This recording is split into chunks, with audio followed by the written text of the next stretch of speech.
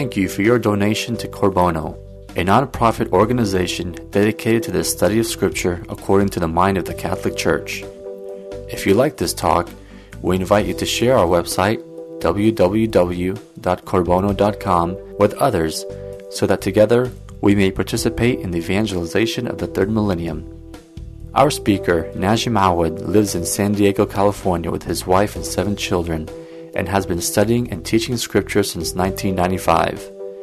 Najim believes the Catholic Church holds and teaches the fullness of truth, and with his tremendous zeal and insight, he is able to communicate that raw truth without sugarcoating the teachings of the Catholic Church. He also believes that our job is not to change the truth, but to communicate it clearly and directly to others. And now, here's Najim.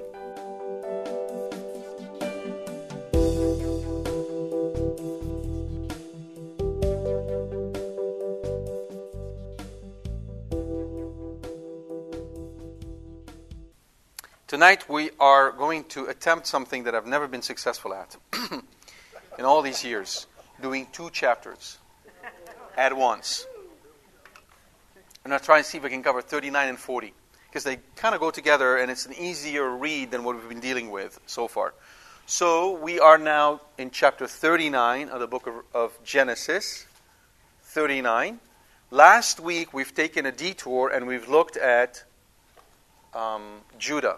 Remember, we are now in the cycle of Joseph, and we knew that Joseph was taken to Egypt, sold as a slave by his cousins and brothers, family.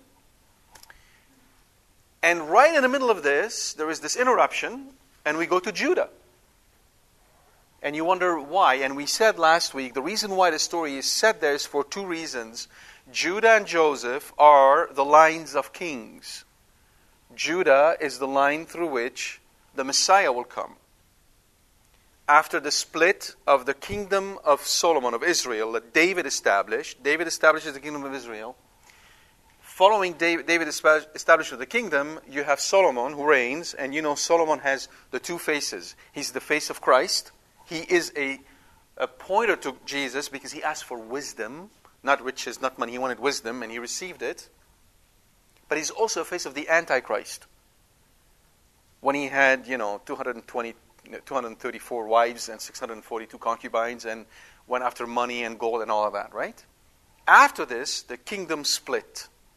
The southern kingdom became known as the kingdom of Judah, including the tribe of Judah and Benjamin. And if Benjamin could actually leave, they would have left. The problem is Jerusalem was in the territory of Benjamin. And Judah was not about to let go of Jerusalem. Right? What comes around goes around. If you're following the news these days. And the remaining tribes, the 10 remaining tribes, became known as the kingdom of Israel up north. That kingdom of Israel was also known as what? The kingdom of Joseph. The kingdom of Joseph. So the prophecy to Jacob is now becoming real. You have the kingdom of Judah and the kingdom of Joseph. Both kingdoms are going to, from whom kings are going to come forth. But the reason why the story of Judah was set right after Joseph is because in the story of Judah, he loses two sons. 2 sons die. Why? Because he sold his brother. That's why it was set right after that. Not before, right after. Judah was the one who said, let's sell him. And God said, all right, I'll show you how the covenant works, Judah. You sold your brother? Let me show you what's going to happen in your family. Right? 2 of his brothers, and one of whom is Onan, and we went through this whole discussion of Onanism and what it means and the sexual impact of that. And you could, if you're interested, you can find that on the Bible, on the website eventually, corbono.com. And now we're going to go back and revert to the story of Joseph, who is in Egypt. So follow with me, chapter 39. Now Joseph was taken down to Egypt, and Potiphar, an officer of Pharaoh, the captain of the guard, an Egyptian, bought him from the Ishmaelites who had brought him down there. The Lord was with Joseph, and he became a successful man, and he was in the house of his master, the Egyptian. And his master saw that the Lord was with him, and that the Lord caused all that he did to prosper in his hands. So Joseph found favor in his sight and attended him, and he made him overseer of his house and put him in charge of all that he had. From the time that he made him overseer in his house and over all that he had, the Lord blessed the Egyptian's house for Joseph's sake. The blessing of the Lord was upon all that he had in house and field. So he left all that he had in Joseph's charge, and having him, he had no concern for anything but the food which he ate. Now Joseph was handsome and good-looking. Buckle up. You understand, Scripture is not telling this so that they can, gloat over how Joseph looked. Right? Oh, Joseph, the Israelite, was really handsome and good-looking. Those Egyptians didn't look as nice as he. No, that's not the point, right? The point is, buckle up. Right? Handsome and good-looking. And after a time, his master's wife cast her eyes upon Joseph and said, "Lie with me." But he refused and said to his master's wife, "Lo, having me, my master has no concern about anything in the house, and he has put everything that he has in my hand. He is not greater in this house than I am, nor has he kept back anything from me except yourself, because you are his wife. How then can I do this great wickedness and sin against God?" And although she spoke to Joseph day after day, he would not listen to her, to lie with her, or to be with her. But one day, when he went into the house to do his work, and none of the men of the house was there in the house, she caught him by his garment, saying, "Lie with me." But he left his garment in her hand, and fled and got out of the house. And when she saw that he had left his garment in her hand, and had fled out of the house, she called to the men of her household, and said to them, "See, he has brought among us a Hebrew to insult us. He came into me to lie with me, and I cried out with a loud voice. And when he heard that I lifted up my voice and cried, he left his garment with me, and fled and got out of the house." Then she laid up his garment by her until his master came home. And she told him the same story, saying, "The Hebrew servant whom you have brought among us came in to me to insult me. But as soon as I lifted up my voice and cried, he left his garment with me and fled out of the house." When his master heard the words which his wife spoke to him, "This is the way your servant treated me," his anger was kindled. And Joseph's master took him and put him into the prison, the place where the king's prisoners were confined, and he was there in prison. But the Lord was with Joseph and showed him steadfast love and gave him favor in the sight of the keeper of the prison.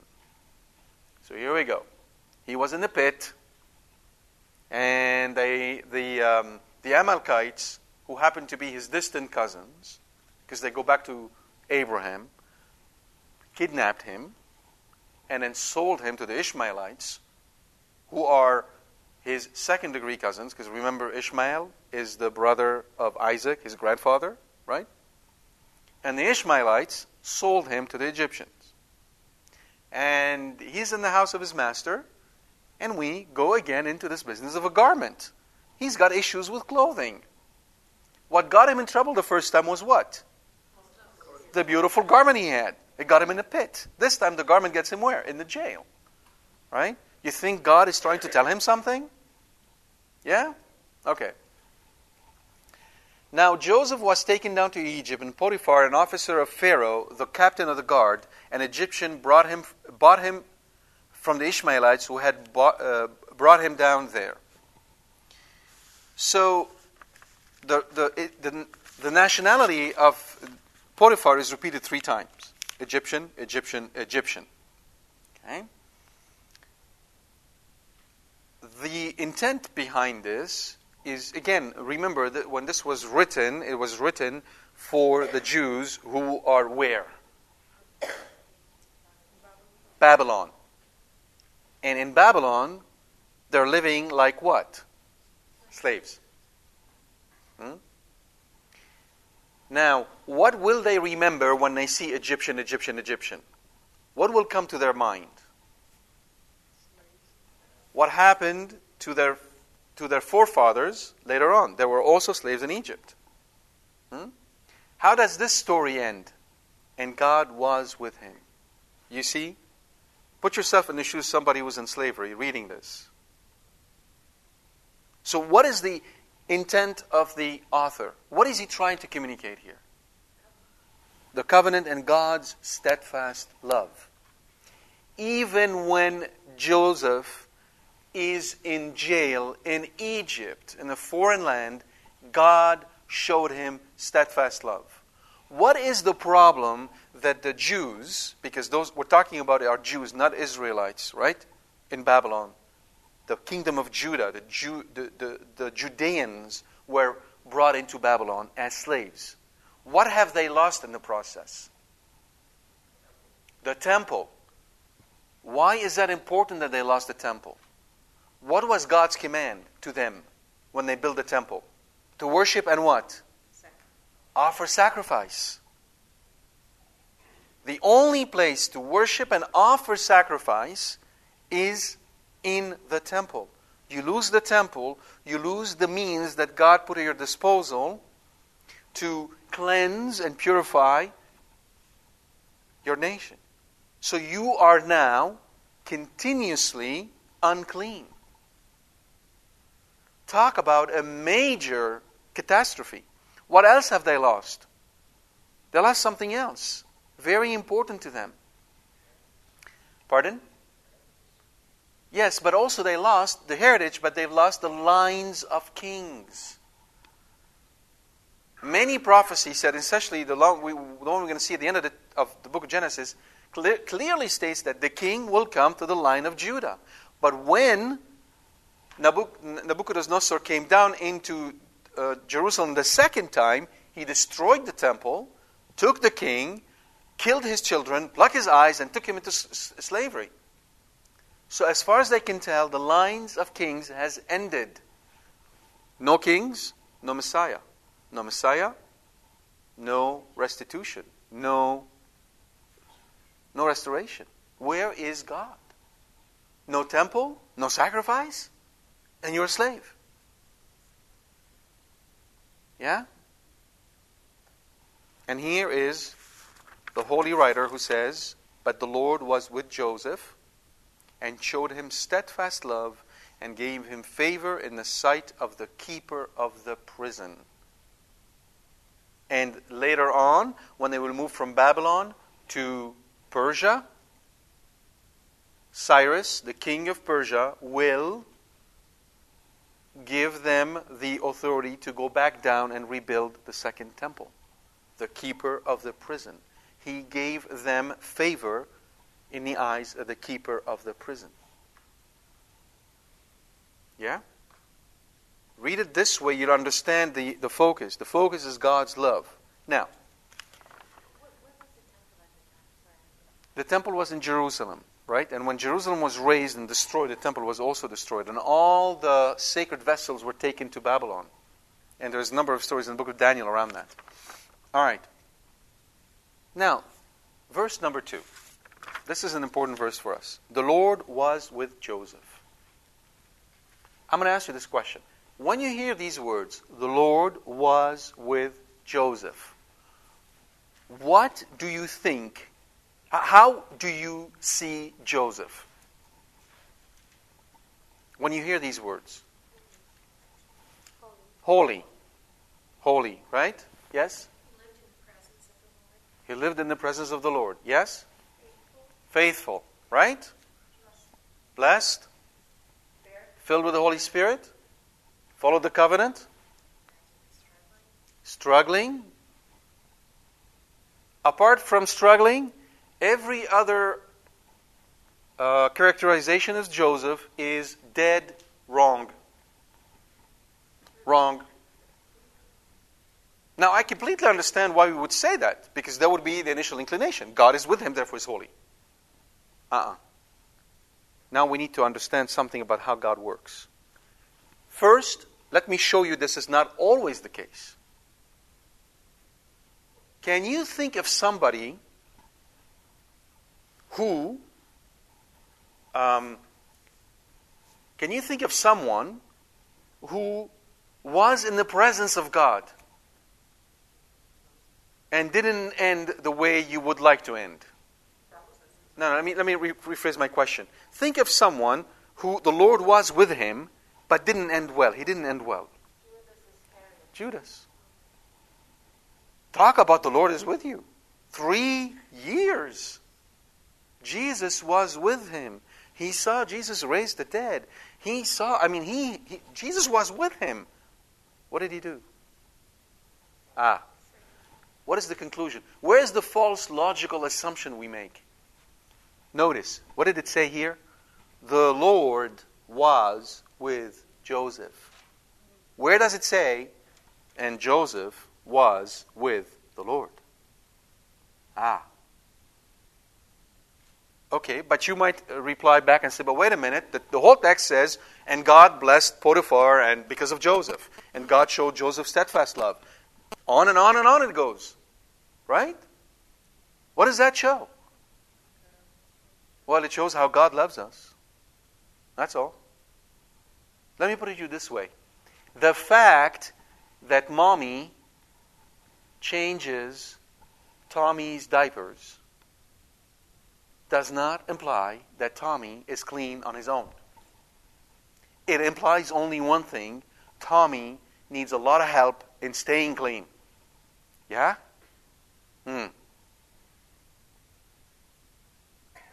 See, we immediately focus on Joseph.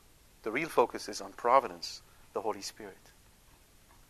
So, there are two kinds of graces God gives us. We have to be very cognizant of this and not confuse them. The first type of graces is that when we are successful. When we are successful, usually it's never for us. It's for others. It's a grace that God gives us. The whole story of the book of Genesis is all about that. So that we can help lead others to Him. Yeah? That's when we're successful. Usually, when we fail, the grace is for us. Okay, how do we know that? When did Jesus win over Satan? When he seemingly failed. It wasn't when he raised Lazarus. It was when he seemingly failed. That is the path to holiness. Jesus didn't tell us, if you want to follow me, right, go to the cemetery and raise a dead once a week. He didn't say that. If he wanted the way of holiness to be the way of sharing things with others, he would have told us, go to the cemetery once a week and raise somebody from the dead. Or feed the poor and the hungry, and that's what you... Why did he say, if you want to follow me, pick up your cross and follow me? Yeah? So there are two kinds of graces. There are graces that we can call pastoral graces. They come to us so we can pass it on to others. We can do that all our lives, and we can end in hell. I can do this Bible study. I can help people come to God. I can help people discover Jesus and become wonderful Catholics and saints and go to heaven, and I can end up in hell. Then there are the sanctifying graces. Those are graces that God gives us for our sanctification, to make us holy. We want the first type of graces because it tastes sweet. Right? People come and thank us and tell us how wonderful this is, and we feel, whoa, we are in the seventh cloud.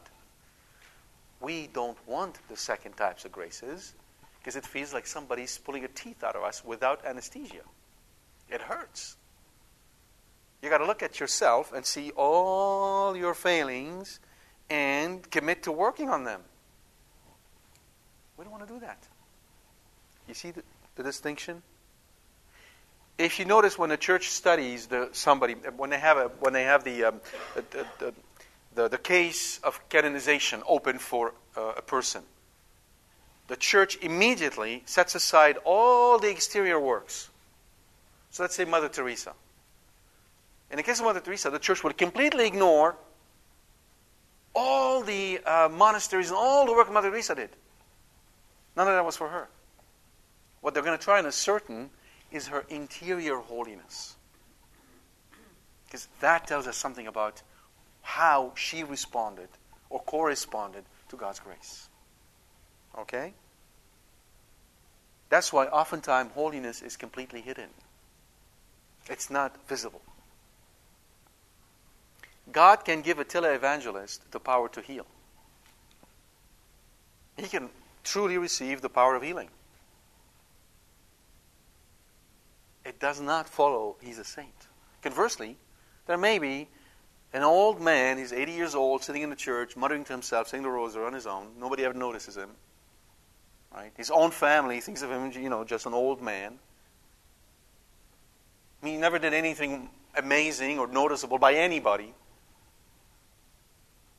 And he's a great saint in heaven. You want me to give you an example? Exhibit A. Over there. That statue over there. His name is Joseph. Saint Joseph does not speak one word in Scripture. There is not one word attributed to Saint Joseph in Scripture.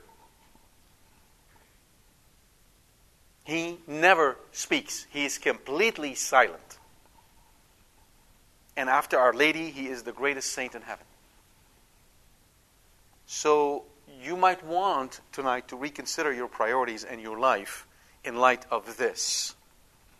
God does not judge the way we judge. The fact that God was with Joseph does not imply that Joseph was a saint. As a matter of fact, we know he isn't. We just found out from the prior study that he's a brat. He's tattletaling on his brothers. He has a beautiful thing, and he has absolutely no clue what he's doing to his brothers. And he goes and he tells them, hey, I got 2 dreams. I'm the boss. You're the guys working for me. No clue, no idea how his words are affecting them. Nothing. That's no saint. That's somebody who needs a lot of training. So guess what? God is going to give him the occasion to get trained in jail. Yes. Oh no, he will know it's a sin, because this is the fact that he replies to her the way he does is simply stems from the natural law that is imprinted in our hearts. Everybody knows in all cultures that you do not go and take the wives of somebody else or the husband of somebody else. You just don't do that. It's wrong. That's part of the natural law inscribed in our hearts, which is what we call conscience. Right? So he knows, because we all know. How do children know if a kid is playing with a toy, you're not supposed to go and grab it from them? It's wrong. Correct. He actually spoke of his master. We're going to come to this verse. But he also realizes it's a sin before God, which it is. How does in the prior cases, when the Pharaoh kidnapped Sarah? He completely knew when he found out that she was the wife of Abraham, that was dead wrong. You just don't do that. Right? This is inscribed in every man's heart. You're supposed to know that. Yeah? It doesn't take God's revelation to know you're not supposed to take somebody else's wife. God inscribes that in our conscience when He forms us. It's part of what we call the natural law, which has nothing to do with the law of nature. It's the natural because it's part of our nature, of who we are as men and women. You don't kill, you don't steal, you don't take somebody what belongs to someone else. These are laws which are universal to all of humanity. Now we tend to disfigure them and do wonderful things to them, or not so wonderful things to them. But by and large, we know fundamentally this is what we're supposed to be. Yes. Very good question. That's what I want to know. Yes. So think of it this way. Sin, right, is negative infinity. And then holiness is positive infinity. And then, if you will, a state of neutrality is 0. Right? The purpose of a Christian living isn't to be at 0. It's to be at positive infinity. Hence, it is not enough for us just not to do the bad things. That will not get us into heaven. We have to do the really good thing, which is to love God. Right? It's the love of God that gets us in heaven. Right? So, that's the fundamental principle. In the case of Joseph, though, he does a virtuous act because he essentially refuses to give in to lust. And he tells her, I am not going to do this because, number one, I will be disrespecting my master, right? And number two, I will be committing a sin before God. How can I even do that? But we'll talk about that a little more. So in this case, he's conscious of both. Yes. Yes, yeah, no, we cannot do things just because they're barriers. As a matter of fact, if you think about Puritanism, that's exactly what they did. If you think about Islam, when they cover a woman from head to toe, that's exactly what they do. They put a whole bunch of rules to contain concupiscence or lust. Right, which is in a sense good because it limits the decomposition of society, but it's really not good because you're doing something out of force instead of out of love. Okay, so now that we know that, God is with him does not imply he's holy. In fact, the reason why the Lord is with him is to make him holy. And for us, we can take comfort because, well, if God was with him when he was not holy, then he's also with us when we're not holy. So let's take a case of somebody who falls into habitual sin. So, as an example, gluttony. I alluded to that last week. Gluttony is one of those sins that is hardly ever confessed, and it's commonly committed.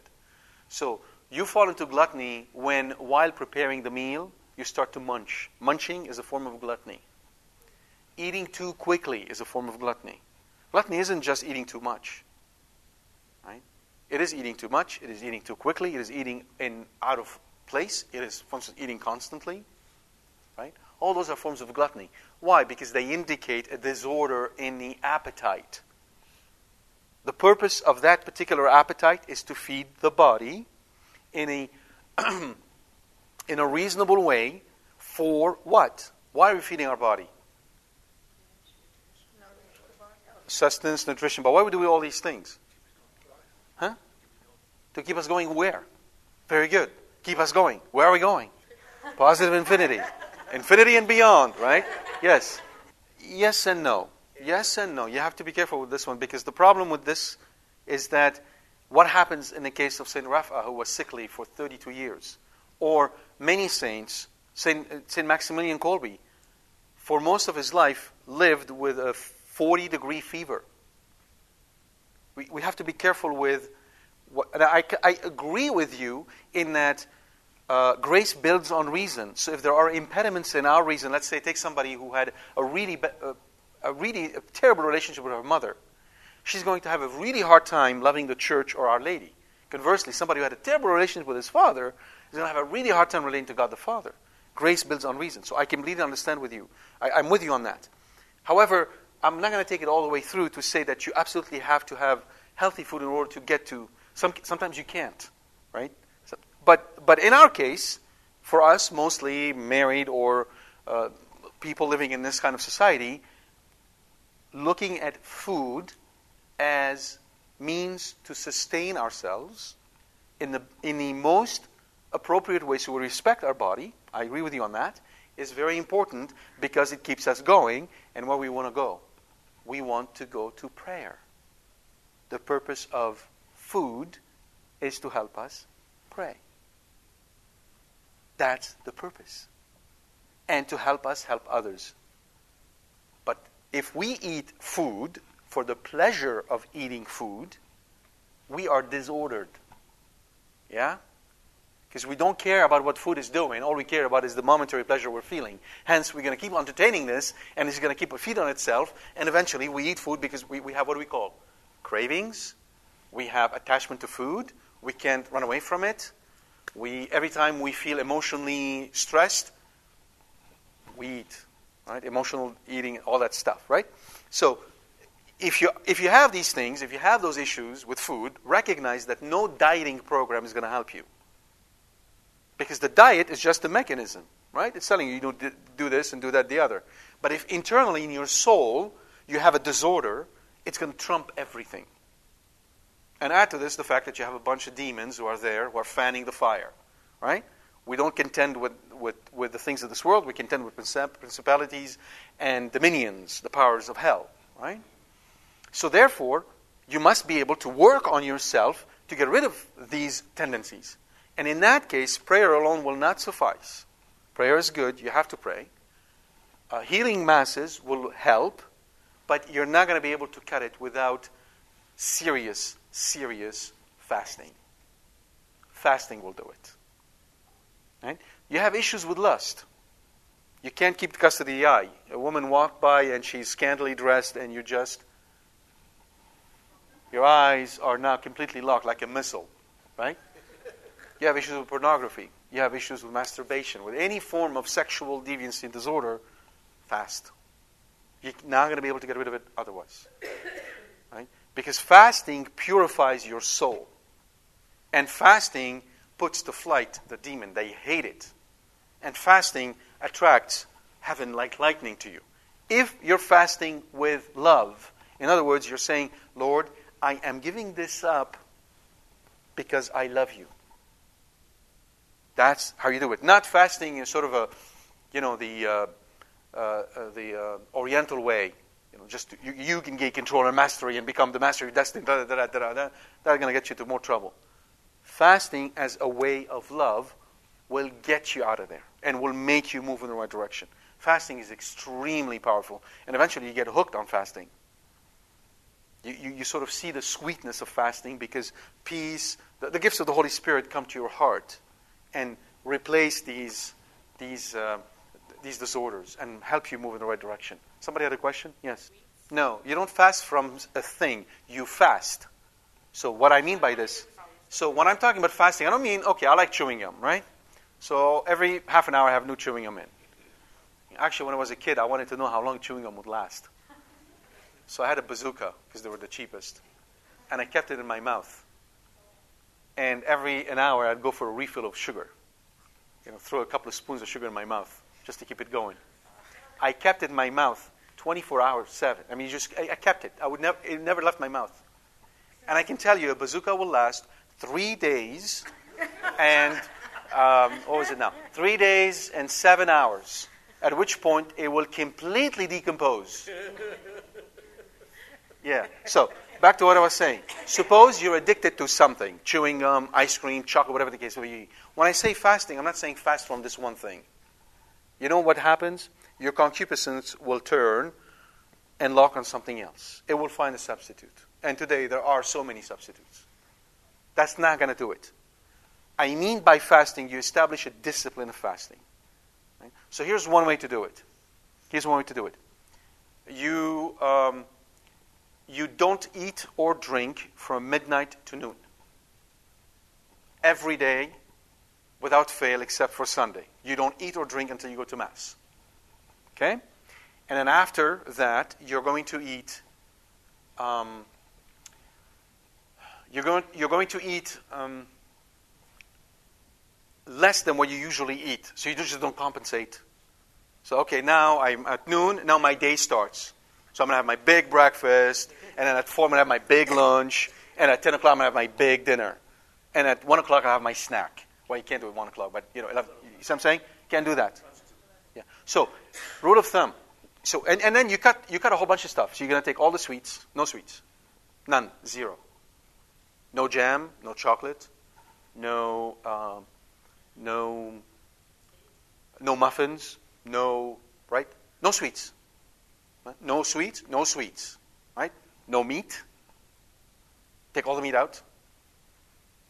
And cut down on the salt if you like salt. Make it bland. In other words, you're eating not to enjoy the food. And you turn this around and say, Lord, I'm doing this because I love you. So you fast, but you have to pray. You fast, you pray. Lord, I'm doing this because I love you. And then the other thing, you eat slowly. You try to remember to eat slowly. Slow down. Slow down. One way to do it, take a bite, 1 Hail Mary. Bite, 1 Hail Mary. Because I tried to slow down by slowing down my bite. It doesn't work. It just doesn't work. I got turbocharged mouth and just... So, bite, 1 Hail Mary. Bite, 1 Hail Mary. It forces you to slow down. Now you're serious. Now you're saying to God, I'm serious. I'm serious about you. I'm committed to you. You stick to it. And usually within 8 weeks, you start to see very significant results in your life. Anger goes down. Impatience goes down. Lust goes down. Your attitude towards food will improve. You'll still have a lot of crisis. There'll be times where you just don't know what you're doing. You'll kind of wake up after you've stuffed yourself with 3 pies and 2 bowls of ice cream, and you wonder, well, what am I doing here? The body reacts. It's going to be a fight. But if you keep at it, you keep committed to your prayers, and offering it out of love to Jesus as a sacrifice, right? Then slowly your concupiscence completely go down. Yes. Yeah, you're not supposed to fast on Sunday because of what Jesus told us. As long as the friends of the groom have the groom with them, they will not fast. But when the groom is taken away from them, then they will fast. So Sunday is not a day of fasting. It does not mean that you have to eat 3 muffins. Right? It just means you don't fast. You just eat normally, and you enjoy what you're eating, and you give glory to God. Yes, absolutely. Because remember, fasting alone will not do it. I'm going to insist on that. This is not Oriental training and discipline. They're very good at it. Right? But that's not the point. The point with doing it to say to Jesus, here's that muffin, give me your love. It's the love of God. Because look, if you dig a hole in your heart and you go around with an empty heart, you're going to need to fill it with something. The point is that you don't want your heart to be empty. You want it to be full. But the good things, which is the love of God. So you're digging the hole in your heart to say, I don't want all that stuff. I'm taking it out. God, come into me. Fill my void. And the peace of God will be with you. That's how it works. Right? So there's no magic formula. It's not the fasting alone that'll do it. It's fasting for the kingdom of God. Yeah? That's what will help tremendously in improving. That's why the saints fasted so much. They loved fasting. You know, and check this out. There was a woman in Germany who died now. She lived in the 20th century. She lived for I don't know how many years on the Eucharist only. What's her name? Teresa Neumann? Yeah. On the Eucharist only. I think she was obese. Yeah, she was obese. She was not thin. Eucharist only. And it was verified, doctors and everything. Just the Eucharist every day. That's God telling us something about how He wants to feed us. That doesn't mean we have to do this, but it's God telling us, that's what I want to do for you. I want to feed you. I want to give you the good things. But when I come to you and you're full with this other stuff, there's no spot for me left. Right? So, fasting. You have issues with impatience, anxiety, anger, compulsive behavior, disorder in food, in eating, in lust. Fast and pray. Fast, because Jesus said there are certain devils that cannot be pushed away other than by fasting and prayer. And everything that has to do with the concupiscence of the body usually fall under those categories. Yes. When you have a health reason, very good. Thank you for bringing this up. What you must do then is find different forms. Right? So, give up sweets completely. Right? That's not going to affect the pregnancy or the breastfeeding. Right?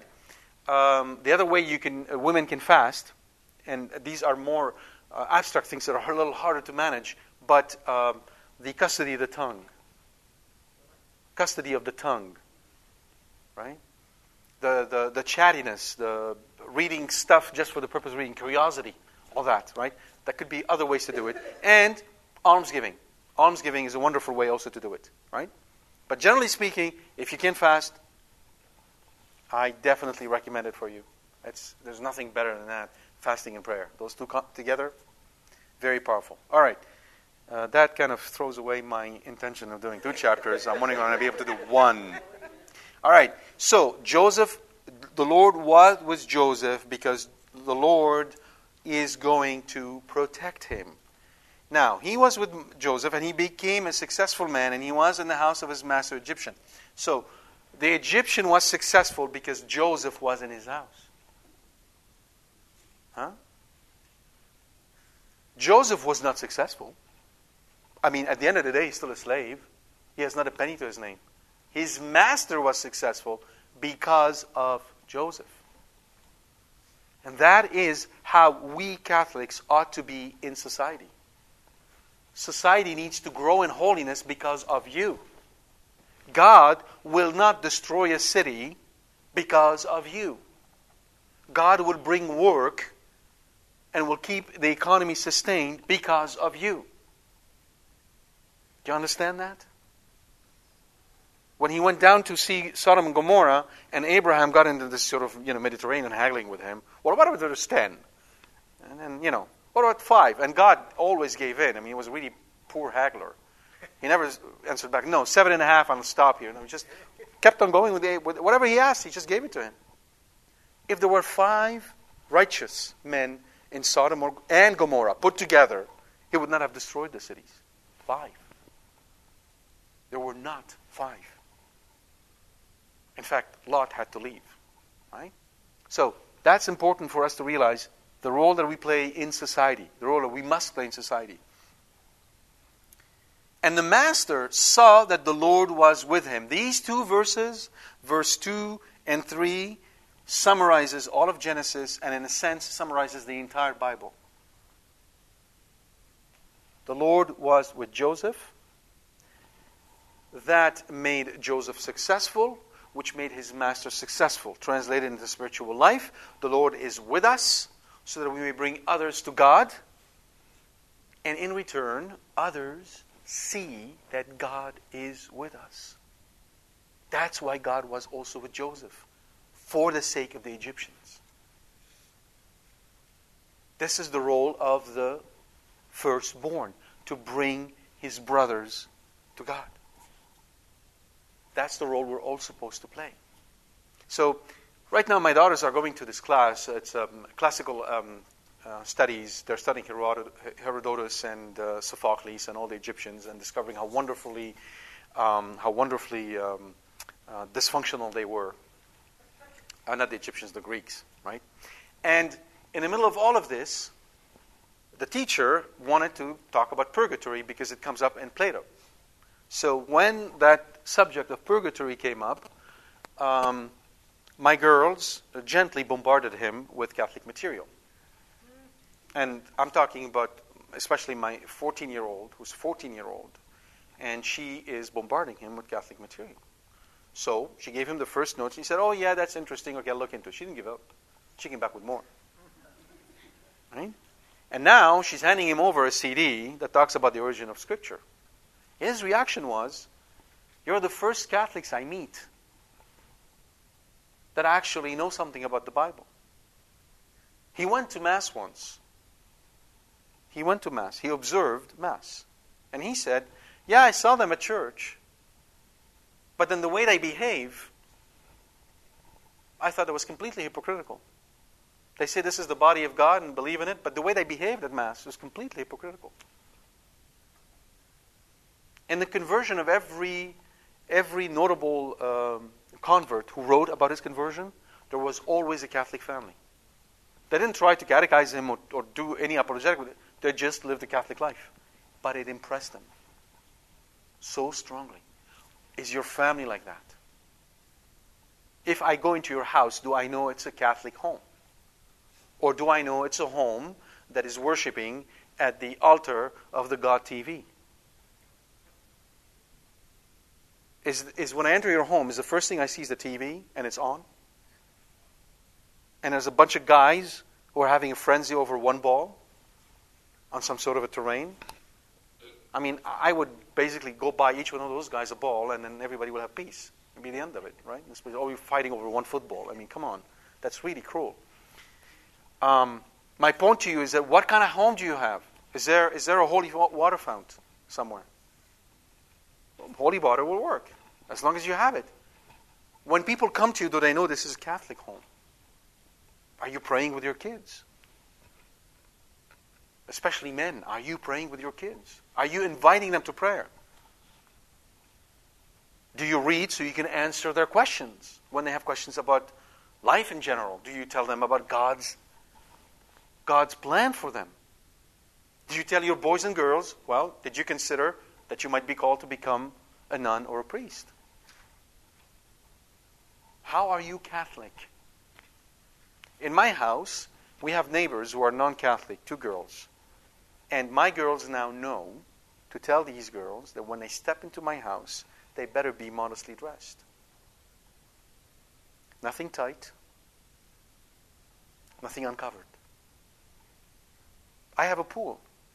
If you come to my house and you have a 2-piece swimsuit, you're sent back. No exception. I don't care who it is. Do you enforce laws of modesty at your house on your girls? Or do you allow them to wear whatever they want? And you call yourself Catholic? You're not. You're hypocritical. This is how faith is transmitted, by being truthful to it. And people will not believe you if they go to your house and see your girls are dressed like everybody else's girls. What's the difference? Right? They're on the sex market like all the other girls. Because that's what it is. That's what it amounts to. And you're allowing it. And you say yourself you're Catholic and you receive communion. Why should I believe you? It is really epitomized in this little story I've been told, where I think the bishop here, the Chaldean bishop, was driven to, maybe not the Chaldean bishop here, a bishop. I think he's Chaldean. I'm not sure. I got some Alzheimer's, so bear with me. But he was taken to the church by a taxi driver who was Muslim. And they got into this theological discussion over the presence of God, etc. And the bishop explained to this driver the Eucharist and what happens inside the church. And he drove him, stopped by the church, and the doors of the church were open.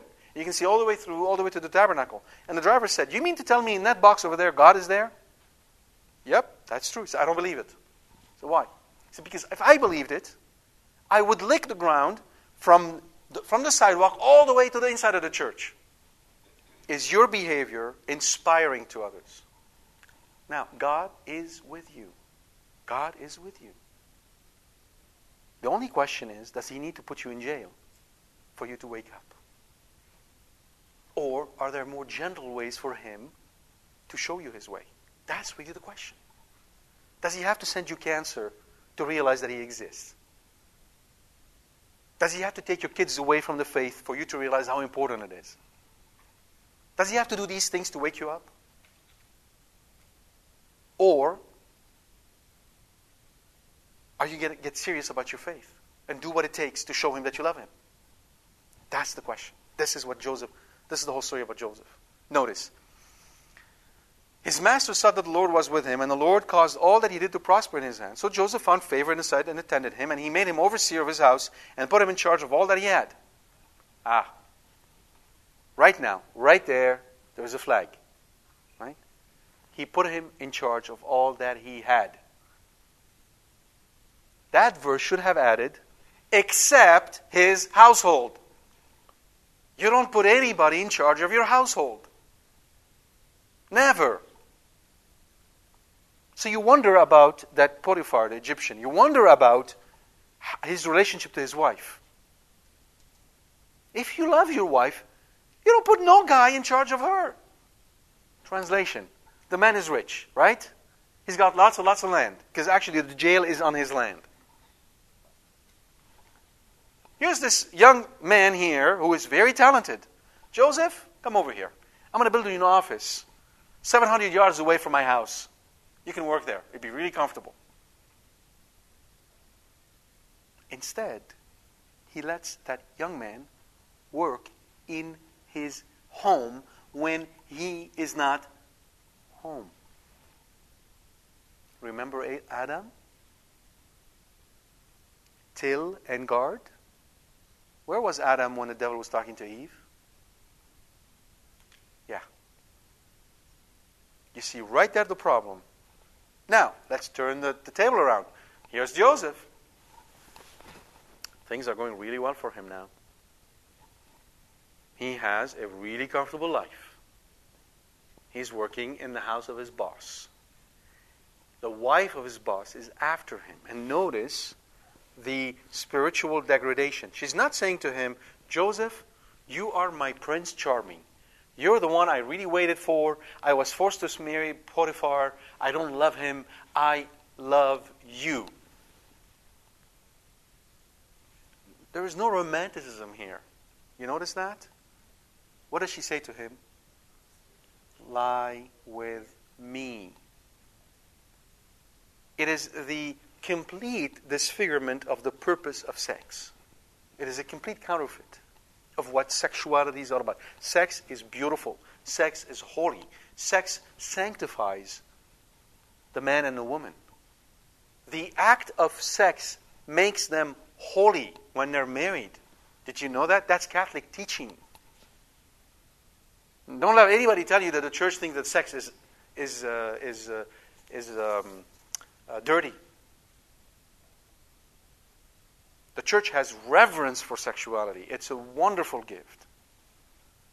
It has a great purpose in the life of God. So If you know women who do not want to be with their husband because they consider sex as dirty, please talk to them very forcefully and tell them to change their ways. They're hurting their marriage, and they're hurting their husband and themselves when they do that. Sex is holy. Now, she took it to the lowest possible level. A level that we are very, very, very familiar with. Almost all movies, guy loves girl, girl loves guy. What do? They go sleep together. Let me show you how I love you. Treat you like an object. See? You're not a person to me, you're just an object. I'm going to satisfy my desire and we're done. But I really love you. Good luck with that. Huh? So, that's what she brought it down to. So you can know that there is a moral decomposition going on here. And it's obvious to anybody who understands marital relationship that Mr. Potiphar here has not been really taking good care of his wife. She's not the apple of his eye. She's not the queen of his heart. He hasn't showed her the attention that a husband must show his wife. He hasn't treated her as a queen. He hasn't taken care of her. He doesn't see her as a gift of God to him. And he's not treating her as such. I'll tell you right now, guys, when you don't treat your wives like this, you can bet you can have trouble. Simple as that. A woman is made to be treated like Jesus treated the church. No different. You die for her. That's how you're supposed to do for your wife. And it's not a question whether she deserves it or not, and not a question whether she treats you right or wrong. It's the question of your duty. This is just your duty. This is not even going above you. This is just doing your duty. As a husband, you're supposed to do that. You want to know if you're doing a good job? Really easy. Tonight, go home, have a conversation with your wife, and simply ask her, honey, if I were to die tonight, and you were to bury me, would you write on my tomb, I had nothing to complain about? If the answer is no, if the answer is no, you can bet that the devil will be right there with you at your personal judgment, doing all the complaining for her. Yeah. Take that seriously. That's part of your duty as a husband. Now, don't get me wrong. If your wife is asking for something completely extravagant outside the domain of the faith and good living, she wants a huge house simply because she wants a huge house, yeah, your duty is to say no. Obviously, you're the head of the family, you have to give the right direction. Right? But if she tells you, honey, when we have people around, when you invite people to dinner, you talk too much. Don't spend the next half hour explaining to her why you talk too much. Actually, why you don't talk too much. By talking continuously and never letting her give her a chance to even say two words edgewise. Just don't do that. Okay, how? What can I change? Here's another way to do it. Go home tonight and ask your wife, and in return, your wife should ask you, if there were 3 things you want me to change, what would they be? What are the 3 top things you would like me to change? If you don't have a wife, if you're still living at home, ask your parents. Go to your parents and say, if there are 3 things you want me to change, what would those be? Then you show yourself to be truly, truly a follower of Christ. Christ is so important to you that you're willing to go through this painful process of sanctification. If you're a mother, ask your children, what am I doing that you would rather see me change? You'd be surprised by the answers you're going to get from your kids. In that, you show humility, you show love, you show honesty. And you will teach your children a lesson they will never forget when you ask this question. If you want to play the king of the hill or the queen of the hill, I'm perfect, I'm up here, and you're down there, and that's how it's going to be, and don't ask any questions, good luck to you. What did Jesus say? Those who are up will be brought low. Those who are low will be brought up. Make your pick. So, she comes to him, lay with me. His answer, having me, my master has no concern about anything in the house. And he has put everything that he has in my hand. He is not greater in this house than I am. Hold on. He is not greater in this house than I am. Is that a show of humility? Okay. You see Joseph's problem still. Vanity is still his problem. He's not learned his lesson yet. Nor has he kept back anything from me except yourself. That's the problem. because you are his wife. How then can I do this great wickedness and sin against God? You gotta wonder, if she was his daughter, what would have Joseph done? It is not clear from the text that Joseph would have said, because you're his daughter. There is work here at all levels of the personal holiness. God is really focused on making Joseph a saint. The cycle of Joseph is about sanctity, interior sanctity. And by the way, Joseph is my favorite patriarch of all of them. It is Joseph. I have a lot of veneration for what he's going to do. He's amazing. So I'm not putting him down. I'm just reflecting on what he's going through and where God is taking him from and what he's going to do with him. But you notice right now, this is not a holy man speaking like this, by any stretch of the imagination. This is a man who needs a lot of work. Yeah, the movies are interesting. Most of them are unrealistic, but they're at least good to give people ideas about what his life is. Yes. How can I do this great wickedness? And notice, he calls it for what it is. It's a great wickedness. So, guys, let me tell you, you sleep with a girl today outside of marriage, it's a great wickedness. There is no other call for it. There's no other name for it. And no matter how the world wants to package it for you and make it really bright and glistening, it's a great wickedness. And here's what's going to happen after you slept with this girl, or you girls, you slept with this guy, you're going to end up even more lonely than before. Because sex outside of marriage creates a sense of loneliness once the act is complete. Why? Because you've been treated like an object. And anytime you're treated like an object, you are going to be so lonely. And to be able to free yourself from this loneliness, you're going to do it again. And again, and again, and again, and again, and again, and you're going to be more and more lonely.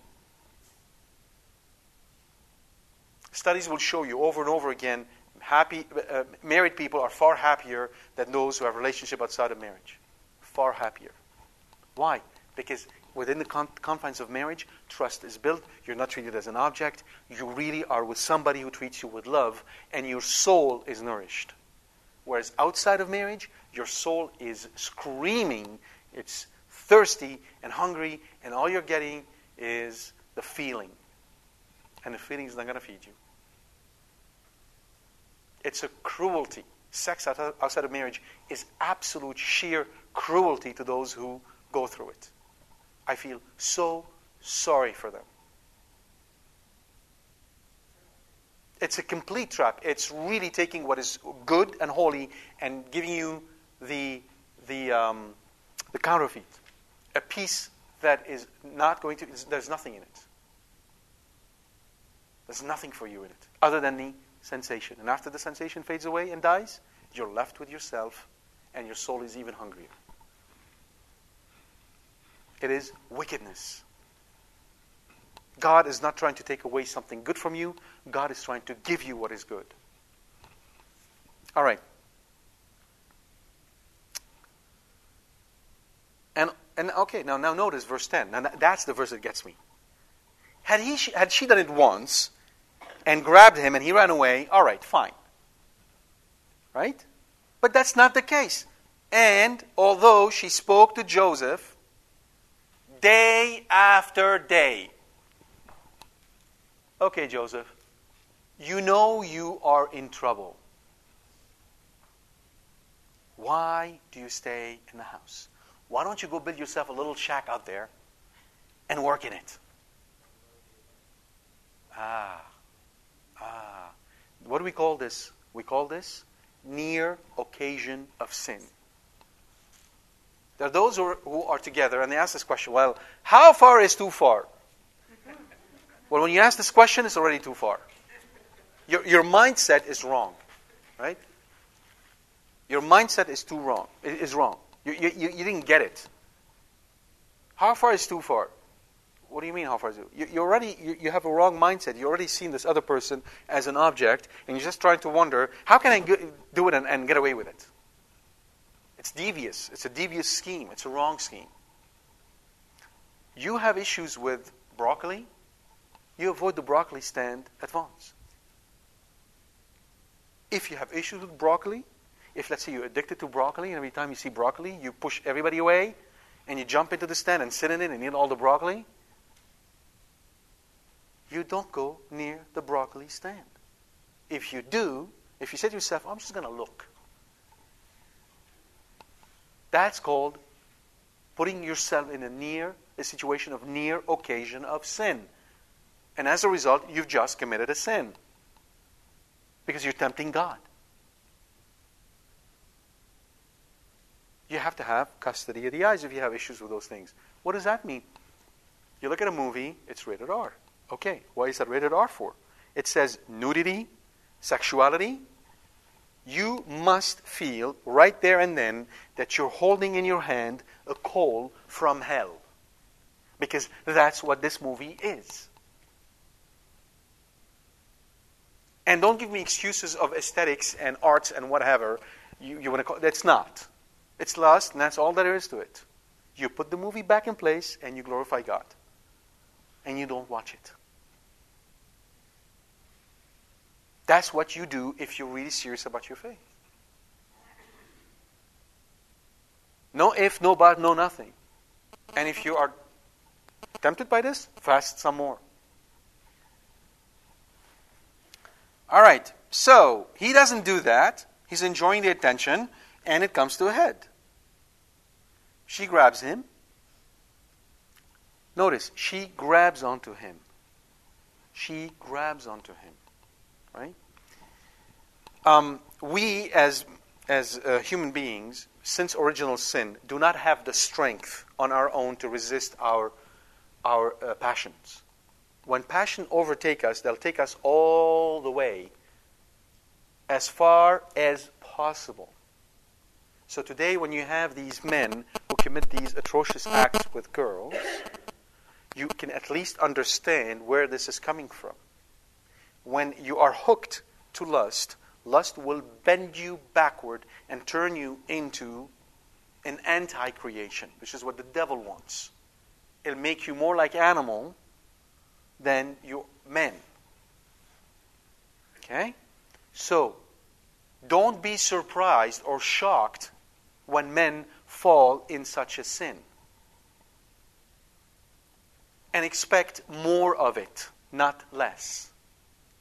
As the society goes, as women continue to dress the way they do, to entice men, as men continue to fall into this enticement, and exacerbate it in their own senses, as movies go this way, and the media and the TV, as portrayal of a good life means you're dressed in immodest ways and behave immodestly and think that you are free and you're allowed to do it as if you're in Eden and everything is okay, expect more of it, not less. Today, the fight is on defining marriage between a man and a woman. In a generation from now, for your kids, it's going to be defining marriage between human beings. Don't take it from me, take it from the book of Exodus. There'll be people that will want to adopt their dogs. It's already happening. Many people think of dogs as kids. They speak of, we've adopted dogs. And they treat their dogs the way you would treat human beings. We have 2 big dogs. We wanted to go on vacation. My wife looked around, saw this place. Guess what? It's called a dog hotel. Dogs have TVs. They have kennel service. It costs a fortune. It's sinful.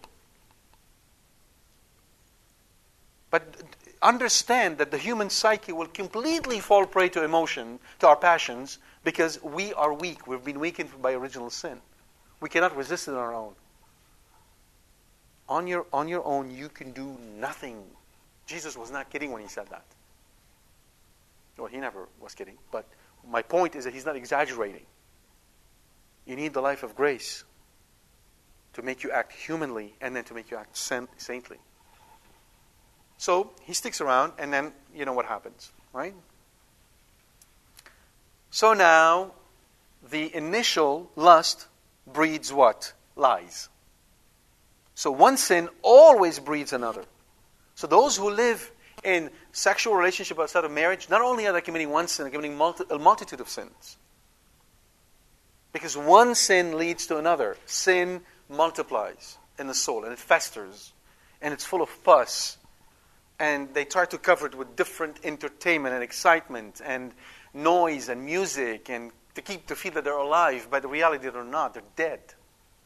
They're zombies. So what does she do? Echoes of Genesis. Hear the words. See, he has brought among us a Hebrew. Remember Adam? The woman you gave me, she did this. So I'm innocent. I'm not doing anything. He brought this Hebrew. What is she trying to do? Kindle their nationalistic sense. What is the implied intent here? Why did she bring in the men only, not the women? Why is she talking to the men only and not the women? Because the women will call a spade a spade. They'll see through the bluff. The men don't. Look, guys, he brought that Hebrew. And he did this. Meaning what? You're not smart enough to do it yourself. The implication here, the deviancy, the depth of cunning and malice in what she says is amazing. The tongue. But then, poor innocent me, I lifted up my voice and cried. He left his garment with me and fled out of the house. Now, when his master came, notice, verse 19, his anger was kindled. But Scripture does not say kindled for what cause. It doesn't say why he was angry. It just says he was angry. And so from that, the rabbis inferred, and the fathers of the church as well, that he was angry at her as well as he was angry with him. Not just with him. Why? He didn't kill him. If he had surety that Joseph did what he did, he would have killed him. But instead, he threw him in jail. Which he has the authority to do. In Egyptian, amongst the Hittites and the Sumerians, there were no jail. Those guys didn't bother with such things. Right? They want to get rid of somebody, they got rid of him, and that was the end of it. The Egyptians have jails. And there are documents that attest to the jail keeper and all these things you read here. Completely attested in Egyptian society. All right, now here's Joseph back in the pit. He started in a pit, he's back in a pit. Right? And the wonderful thing about him, he's not complaining. He doesn't raise his voice against God. He doesn't say, God, how could you do this to me? None of that. Right? And the Lord was with Joseph and showed him steadfast love and gave him favor in the sight of the keeper of the prison. So God said, I gave you this big job at the house and you messed it up completely. That's okay. I'll give you a smaller job. And I'll keep you in jail to keep you out of trouble until you learn my ways. That's how this is how he treats us. The same way. No different. And it's important for us to realize that when something happens to us, it's God's way of taking care of us. There is no coincidence. There's no luck. There's no chance. It's all God talking to us. God doing things for us. God helping us. Giving us what we really need. And we need to listen, just like Joseph did. We know that he must have been, we were not completely sure because we don't know how long he stayed in jail. We know that when he came out of jail, he was in his 30s. But we're not sure if he stayed there 2 years or 7 years. We really don't know. It's hard to say. We don't know. That's the thing. When did he get to learn about God? When he was with his father's house. Obviously, he was at least 17 years old. We know that. But we really don't know exactly how old he was when he was thrown in jail and how long he stayed there. Yeah. We don't know if he spent only 2 years doing what he was doing or 7 years. There's no indication of time. All right. So we'll take questions. Yes. Would he be angry with himself? He was angry. We know that. And if he was truthful with himself, he should have been angry first and foremost with him. And we think this is the case because he didn't kill Joseph. So yes, it was an awakening call for him, and we don't follow the story any further than that. We don't know what happened to them, right? Did they go see a marriage counselor? They should have, right? The Egyptian equivalent of it, at least, right? a wise man or a wise woman or whatever, right? They should have done something about their marriage, which they didn't. And to us, we need to always question this. What am I doing within my marriage? I'll tell you right now, I read this book called, what is it again? Safe-proofing, something like that. Safe-proofing your marriage against an affair.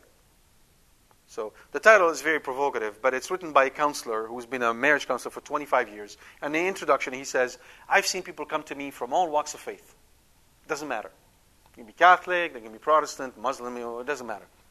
And many of them have had issues of affairs within their marriage. And it boils down to some basic things that must be done within a marriage. So one thing that I'll let you think about, it's very provocative, is this. He says, if you're not spending as husband and wife 7 hours weekly together, movies don't count. 7 hours together, your marriage is in danger. Pardon? Not counting sleeping. No. He means in direct conversation, in sharing, in talking about what happened, in continuing to deepen this relationship. If, men, you spend more time with your buddies, your marriage is definitely in trouble. Women, if you spend more time with your girlfriends, your marriage is definitely in trouble. The two of you are to become one flesh, not your buddies watching rugby. Well, no, nobody watches rugby or football, whatever the case may be. And not your friends, girlfriends. You're not to become one flesh with them. So marriage requires real commitment for marriage to work as it's supposed to work. And obviously, Potiphar left it up to Joseph to take care of his household, with the consequences that we saw. Yeah. Yes. Okay, very good question. Is dessert considered gluttony? Dessert in and of itself is not considered gluttony. The fact that you're eating dessert when you're full is an act of gluttony. Yes, indeed. So therefore, if you wish to eat dessert, you need to plan ahead and make sure you're not full when you're eating dessert, which then brings the question of the nutritious value of what you're eating. And that's a completely different issue. But on its own, no. Let's make it more practical. Suppose you pick up a bar chocolate, right? So a bar chocolate, let's say it's 170 calories. Right? Small bar of chocolate. And it's 4 o'clock, and you're enjoying this with company, with a nice tea or coffee. Is that an act of gluttony? Certainly not. Yeah? If you take the 1 pound Belgian chocolate, and you have at it, that's a completely different story. Yes? Yes. All right, very good question. When you go to people who torment you with food, which is not an act of charity at all. It's an act of cruelty. Now, they mean well, don't get me wrong. Right? They're not behind the scene, right, raising incantation for the destruction of your health, even though they are actually participating in it. You have two choices. You're going to offend somebody. The question is, who do you want to offend? Your Lord or them? If you rather offend God than offending them, guess who is your God? The one heaping up the food. That's your God. You with me? Never be afraid to be extremely firm to the point of severity with people who insist on serving you more than what is reasonable. And if they don't want to listen to you, they are not your friends. Go and visit with them after meal. If you tell your grandmother straight out, what you're doing right now is sinful, stop. It will put a stop to this. She may not like you for a long time, but that's okay. So sometimes you may not have any choice than to go at it with a 2x4. Other times you can, okay, they served you a heap of food on your plate, you eat your portion, and you leave the rest.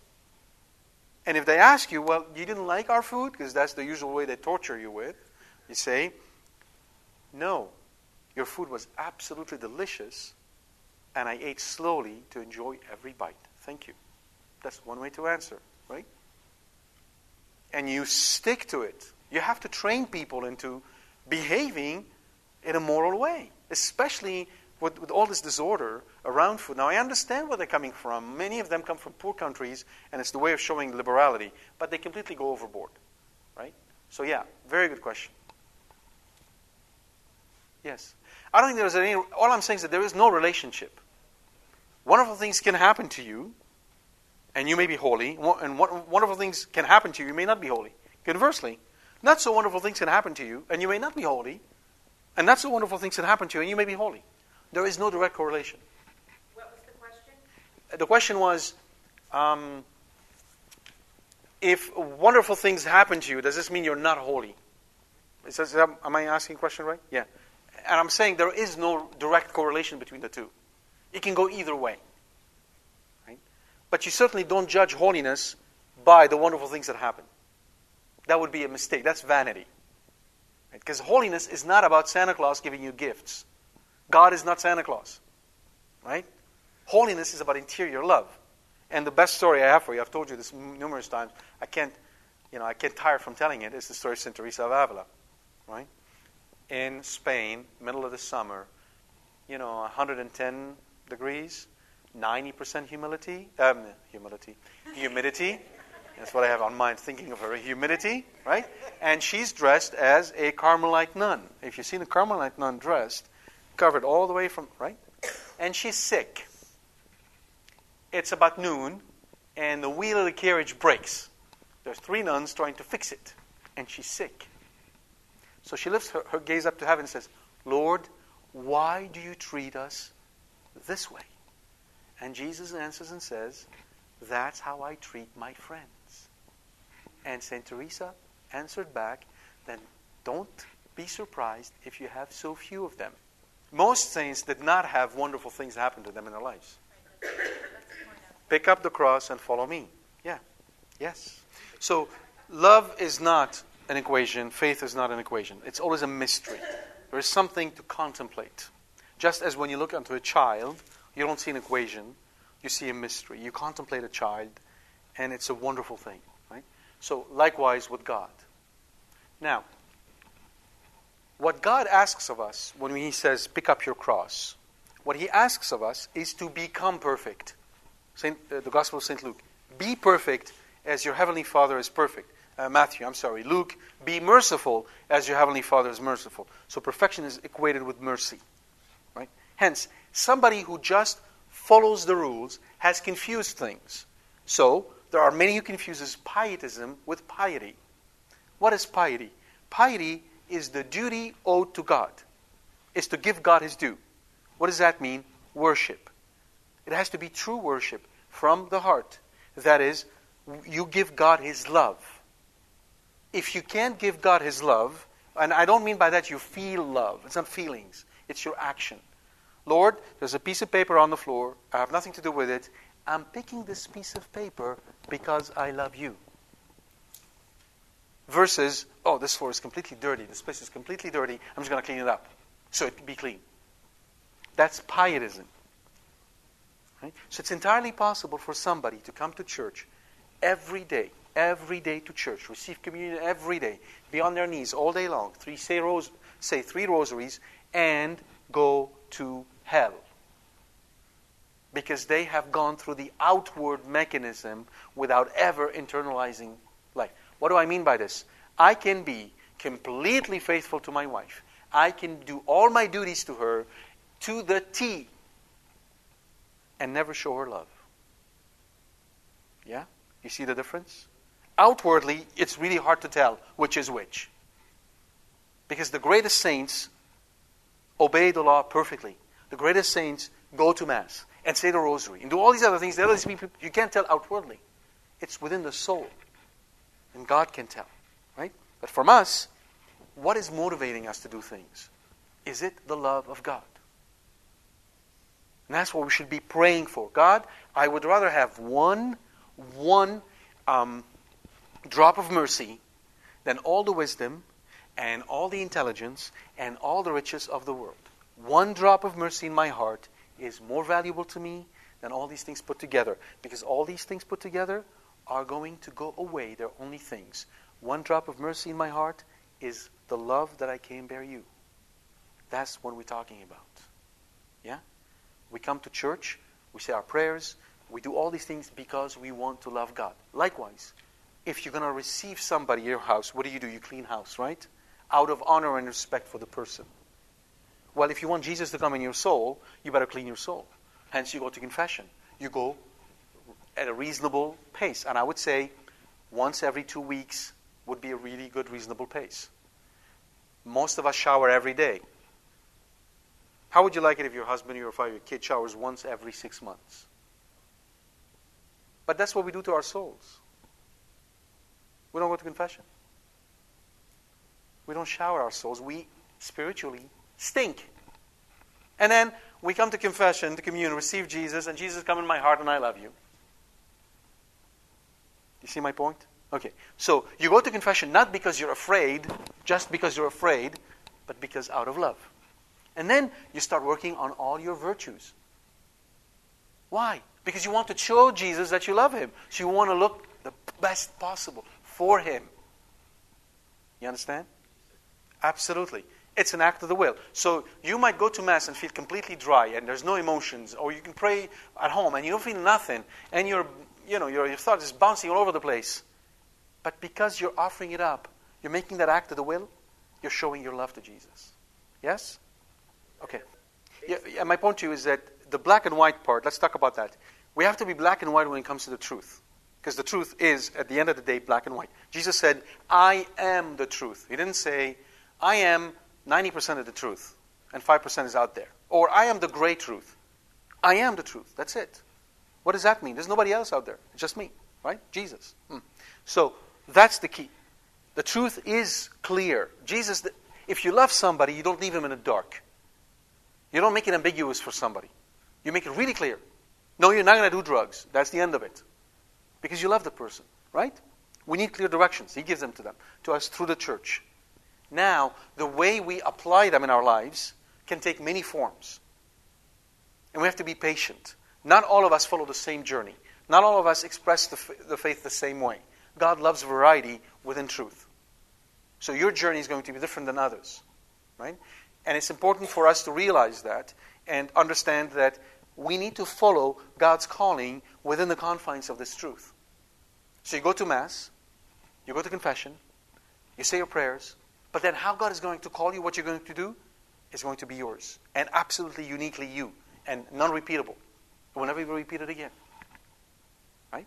So yes, there are a set of things we want to do, but we don't want to do them because they're rules, we just have to follow them. We're doing them out of love. Part of it is to understand why we have to do them. Like the rosary. People say the rosary, and most of the time they say what I call the telegraphic rosary. Hail Mary, full of grace, Lord is with thee, blessed are you. I can't even say it as fast as I can't. It blows my mind away. You're talking to the Mother of God, the Queen of the universe, the Queen of heaven and earth, the one creature that has more graces and holiness in her than all saints and all angels combined for all ages. You imagine Saint Gabriel the Archangel going to Our Lady and saying, Keir Ketek, I can't even say it now anymore in the Greek, but hail full of grace. And he would say to her, hail full of grace, Lord is with thee. Imagine Gabriel speaking to her like this. And we're talking about an angel. But we have no problem. Hail Mary, full of grace, Lord is with thee. Blessed are you. That would scandalize and shock Protestants, by the way, if they heard you say the rosary this way. They find it scandalous.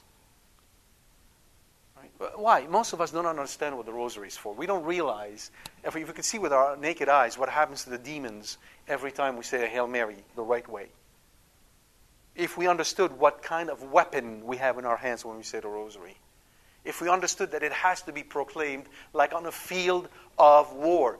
Hail Mary, full of grace. You raise your voice when you say it. You say it with, so hold on a second, please. You say it with strength. You are affirming something. You are crushing the head of Satan. You're really going to crush the head of Satan? Hail Mary, full of grace, the Lord is with thee, blessed are you. We don't understand what the rosary is about, right? So therefore, we have to seek the truth.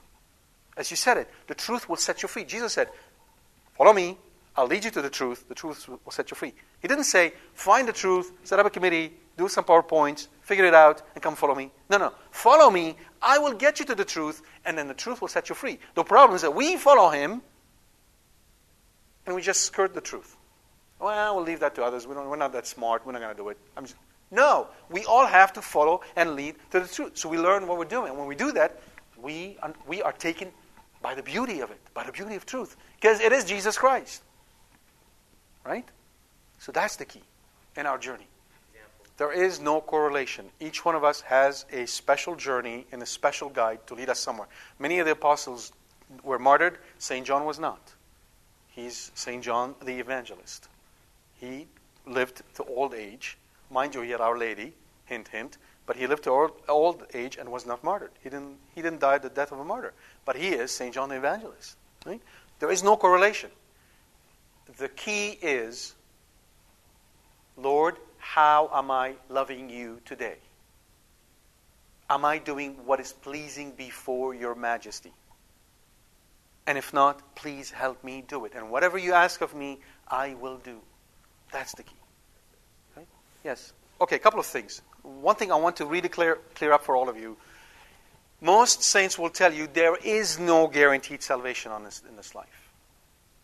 Right? I like the way Father John Hemsch described going to heaven. He says, going to heaven is like climbing a city escalator that is hellbound. Have you ever tried to climb an escalator going down? Right? This is what our journey is. If you stop going up, what happens? Go down. There is no stay where you are. Right? Okay. And that's a pretty accurate description, I might say. Now, you show Jesus one act of love, one single act of love from all your heart, as long as you don't renounce it later. You don't separate yourself from it. Right? That act of love, if it is done on its own, will probably not be sufficient when compared to everything else you've done. But if you do this act of love to Our Lady, because Jesus said on the cross, this is your mother. Hence, he gave her, alongside with the church, the ministry of mercy. Mary on her own has no power. But Jesus on the cross willed that his mother become the channel of his mercy to us. No wonder he used the rosary for us to say, he's trying to make a connection for us. See, connection. My mother, mercy. Are you getting it? Right? Sometimes you have somebody say, I don't like to say the rosary, I'm going to say the Chaplet of Divine Mercy. Well, okay, you haven't gotten it, right? So she is this embodiment of mercy. Hence, when she appeals to him, she appeals to him as his mother, and he, in his fourth commandment, said, honor your mother and your father, glorify your mother, and he honors her. Right? So now it's like you put your money into this account and it just multiplied. It went berserk. Like 30,000% in interest. That's what happened to you. That's the power of your prayer now went through her, and hence she will pull you. Yeah, she can. But you must not renounce that. So this man said this one Hail Mary when he was 30 years old, and he never renounced it. Even though he never said any other one, she will still pull him out. Yeah? The cross is really near you. Right in front of you, look at the mirror. You're that cross. Look, if you want to grow in holiness, this must happen to you. You must become burdensome to yourself. The flesh is weak, the spirit is willing. If you're comfortable with who you are, you look at yourself in the mirror and you say, what a great guy I am. You got a long way to go. Right? You're like a little Tommy standing and dancing in front of everybody with a full diaper. You just don't see the diaper. He doesn't see it either, and he doesn't smell it. He's used to the smell. Okay. Read the first 7 chapters of The Dark Night of the Soul by St. John of the Cross. Don't read any further than that. Don't read the Descent of Mount Carmel. Just read those first 7 chapters. And you'll understand what I'm talking about. He has a mind of an engineer. He lays it out so clearly of all the imperfections we go through when we're trying to pray. And I will show you what kind of cross we are to ourselves. And what kind of a cross we can be to others. The weather is not to our liking. We complain. We huff and puff. The food is not right. We say, how come you didn't put the right salt in it? We complain for so many things. We are so heavy on others, we don't even see it. We are a cross. Yeah? We are a cross to somebody else who has to carry us. We don't even see it. It's about It's very simple. Find God in the kitchen. Find God in the computer. Find God in your room by doing these little acts of love for others. That's how you find God.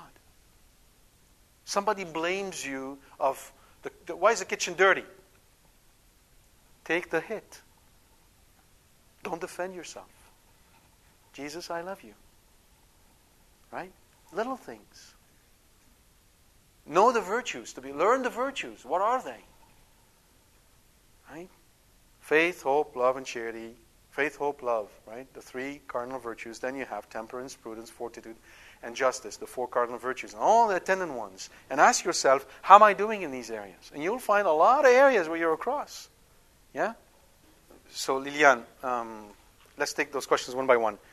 No, we don't believe he was naked. He, as the ancients he would have some clothes on, and it would be a coat, if you will, a light coat that he would have on top of him, and that's what she grabbed onto. So when he got out, he did not go out naked.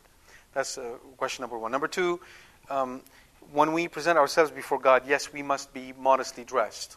It is an imperative. Why? Because, well, there are many reasons, but fundamentally, you're presenting yourself before the majesty of God. If you're coming in immodestly dressed, you're basically saying to God that He accepts lust in His presence, which He never does. Hence, it's a way for you to say to God that I am going to define what you accept. I mean, there are so many things you're doing when you come here immodestly dressed, right? And let me clarify for you, immodestly dressed, all right? Anything below 2 fingers from your neck is immodestly dressed.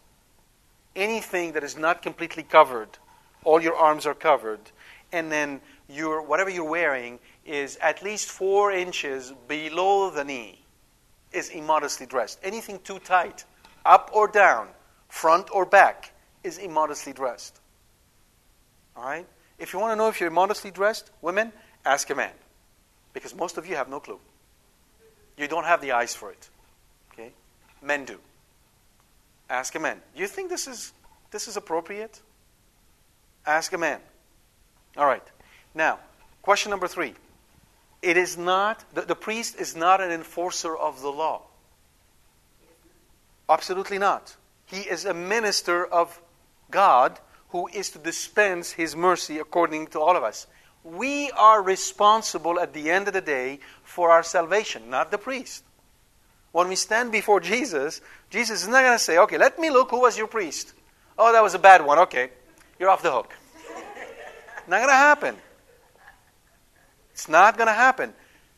St. Peter tells us in his epistle that now that the Holy Spirit came, none of you needs a teacher.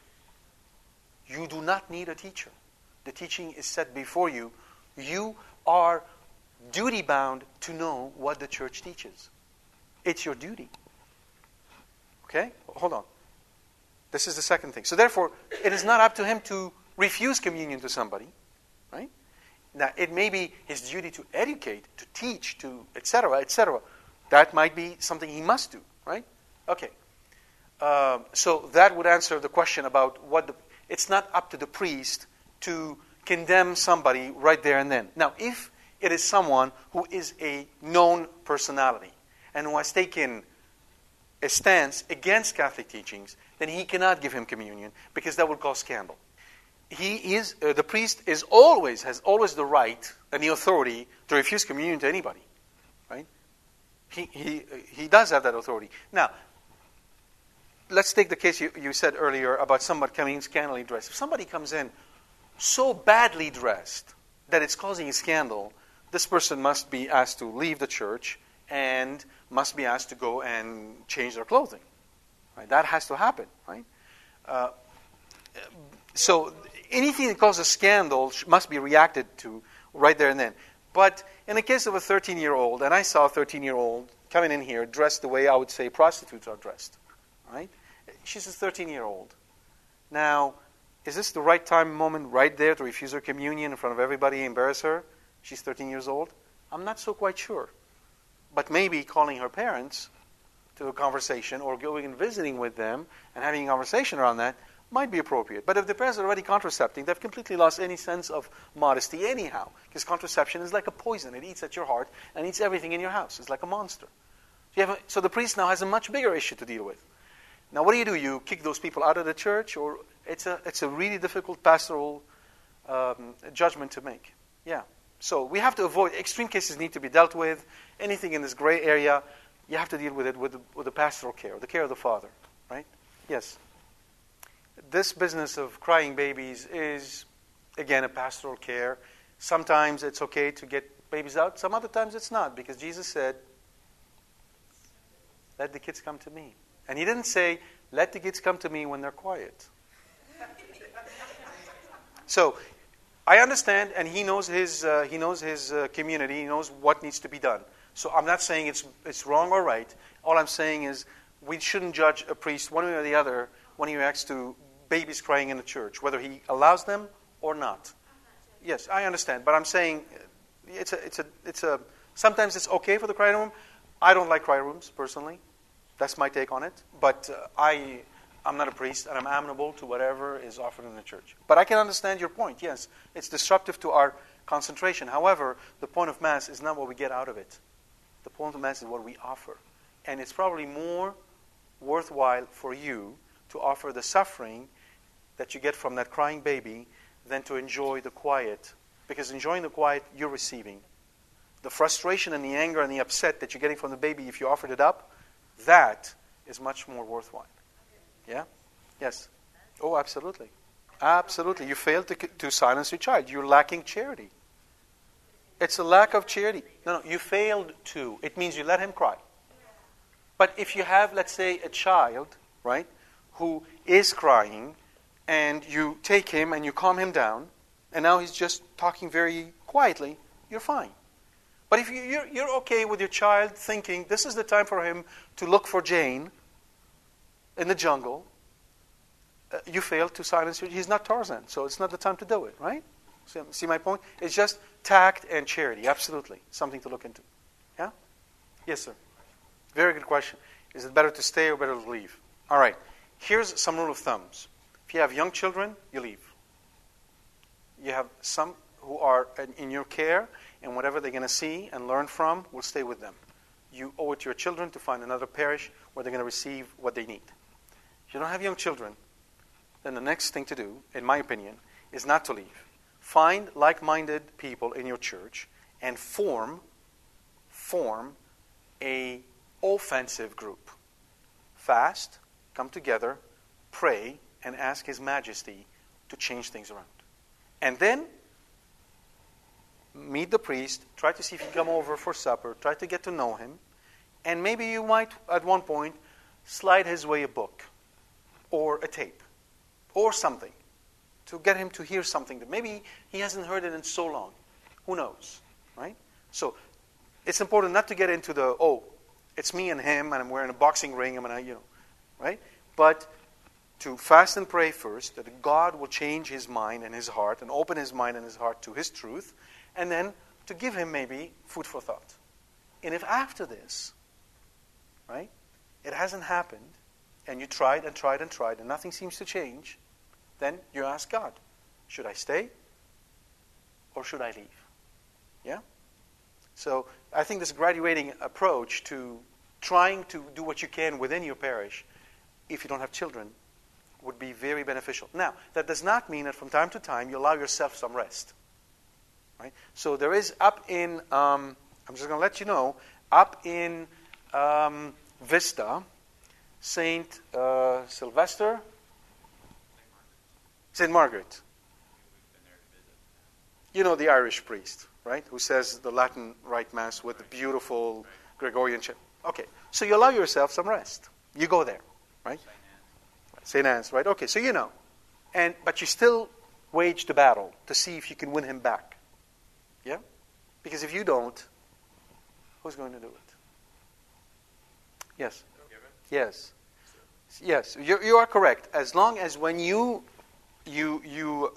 bless yourself with holy water, you explicitly ask God to forgive you your venial sins. Or at the elevation, likewise, if you explicitly ask Him, it's not automatic, right? This is not a car wash. Right? You got to ask. You get me? All right. So then, in that case, why should you go to confession, right? Now, here's an interesting thing. John Paul II went to confession every day. John Paul II went to confession every day. Huh? What was he doing? Well, here's the deal. Confession is called the court of mercy. On the one hand, it imparts forgiveness of sins. But but also it imparts the graces you need to overcome sin, which you do not receive when you bless yourself, because this is a sacramental. Confession is a sacrament. You realize that confession is much more powerful than exorcism. People somehow have the opposite. They think exorcism is way more powerful than confession. Exorcism is a sacramental. We resort to exorcism because somebody can't go to confession.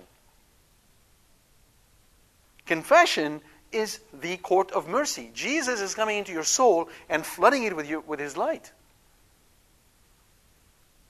Put it this way. Here, you bless yourself, right? You got a taste for the chicken. You go to confession, you have the whole chicken. Yeah? Okay. God bless you.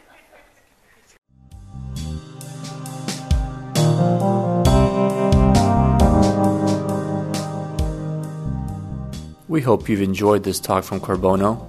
For more information about this and other talks, please visit our website at www.corbono.com.